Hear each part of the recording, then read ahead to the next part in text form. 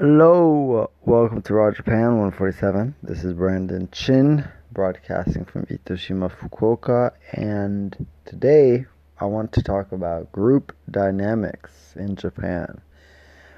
As you may have heard yesterday, I was in Fukuoka City with some friends from Osaka, and they were connected with a friend that works here in Fukuoka, but he's from Tohoku in the north, and he brought like a few members of his team from his workplace out to eat with us.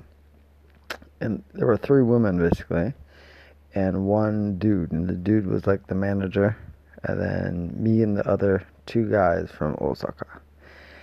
And there was two dudes and three women, and then three of us guys. And we went out to eat, and we had some good conversations, good food. It was cool. But what was really interesting to me is, and I've seen it many times when I go out in groups with Japanese people, with like half men, half women, especially, or a good balance between both. Is that, and if you're in similar age, yeah, you see something start to emerge. It's like this. If they're single, too, is important. And you start to see this weird thing where the men will be like, "What do you think about my?" They'll say like "my" because the women work at his workplace, and he's like one of the managers. What do you think about my, I don't know, let's say her name is, what do you think about my Chisako? And it's so weird because it always puts me in a weird position. And usually I don't hear this in the West, or I mean, maybe it happens, but I've never come across it where the men will ask you about the women in front of them, and you have to, or they expect you to answer. And I mean, I can only say it frank. I don't really know how to roundabout way it. And so, usually, when I first heard this, actually, I was like, she's not my type. And you could just see the girl, like, get really offended. And I'm like, well, what do you want to hear? Do you want me to tell you that you look good, and you can hear it in my voice that obviously I don't think that's the truth? I don't know what's worse. I mean, I'd rather hear the truth, but whenever the situation comes up, I confuse. I don't know what you want to hear because I'm just going to tell you how it is. In this case, I was just like, I learned from my last encounter, and instead of saying she's not my type straight up, I was like, I like older women, and she was younger than me. So, but there were two older women there as well. Not so much older, just a few years older than me. I'm 27, and so there's a 28-year-old and like a 33-year-old. And then they're like, okay, so we're in the running. And they just started joking off more. But that first question where it's like, what do you think about her? And the girl's silent. Like, everyone's waiting for the answer. And especially because I'm the foreigner, it's quite easy to stop the chatter, let's say. It's like, the focus quickly goes onto you when there's a question. And it's not like my Japanese is perfect either. So everybody has to, whenever I explain myself at length, everybody listens. Because I stand out. And I'm sure other foreigners have had the same experience here in Japan, especially young dudes, and I thought that was quite interesting. it's always like the guys are offering the women up in some fashion, like they have to set them up. And I don't know how I feel about it. I mean, maybe it's cultural, or it could just be straight sexist. That they're just like, this is she needs. Well, I guess you'd hear it from women too, though.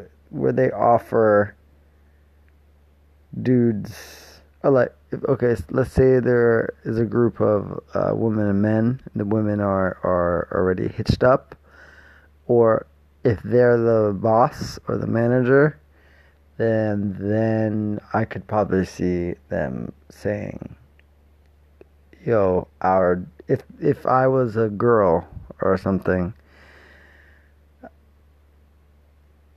and yeah, I was out with my yeah, if I was a woman and I had friends out with me and we were eating together, I think the woman would probably maybe recommend do the same thing. So they would be like, "Oh, our guy is single."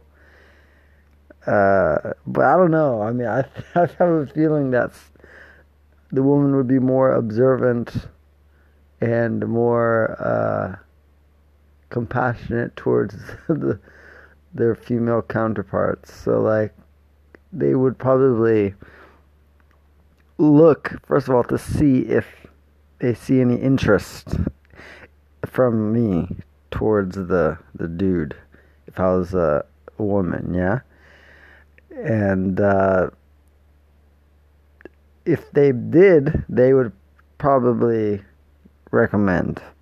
But I'm not sure they would, from the bat, just be like, "Yo, our guy's single. Get together."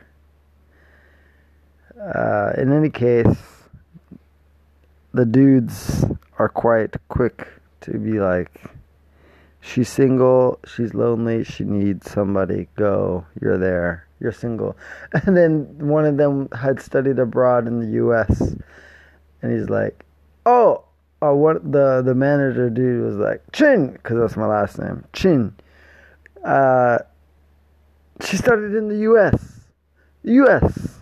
I was like, okay. And they started laughing. Like, what am I supposed to say? Like, "Oh yes, that is what I wanted. That's exactly why I came to Japan." And it turned out this girl went to she was a young one. She went to the US specifically to look for a husband. And that shit is totally off my, that's not what I'm about. And it was funny. It was just funny moments. But group dynamics, very strong. And they're like all in on the thing. It's like everyone knows the part they're supposed to play when that conversation happens. Even my friends from Osaka that had just met these people. And it was quite interesting just seeing the flow of things. I did my best to jump into the flow, but quite still stumbling and quite. I don't know how to do that. I don't know how to play the game, but I guess I'll learn along the way. And if you ever run into that while you're in Japan, uh, good luck.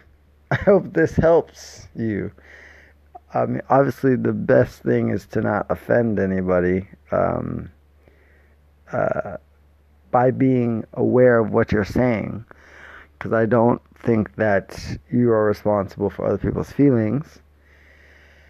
We're different systems, closed off systems, and although we are connected, we are still separate closed systems, and so people are responsible for their own feelings. We could be catalysts, so we can spark something, but it's our choice to choose our feelings. And if you're coming from the right place and you speak and say the truth in a vulnerable but understanding way, then I'm sure you're not going to come across as offending. So have fun. And if you aren't coming to Japan but you'd still like to connect with people here, I am mailing out stories from local artists and entrepreneurs who I will interview and then transcribe their words into a handwritten letter that I will mail out to your home. And I also will be sending you a print novel that I write every month based on my experiences here in Japan. And I hope to give you a portal to everyday Japan so that you can actually talk about the things that you would not get the opportunity to discuss with Japanese people in person because of the language barrier, probably because of the time. You're going to be running around doing your stuff, and also Japanese people are very busy usually. And the relationship. The thing is, I live here in Itoshima, and I know most of these artists and entrepreneurs. And if I don't, I have connections to them through other people. So it's a different experience once they know about you.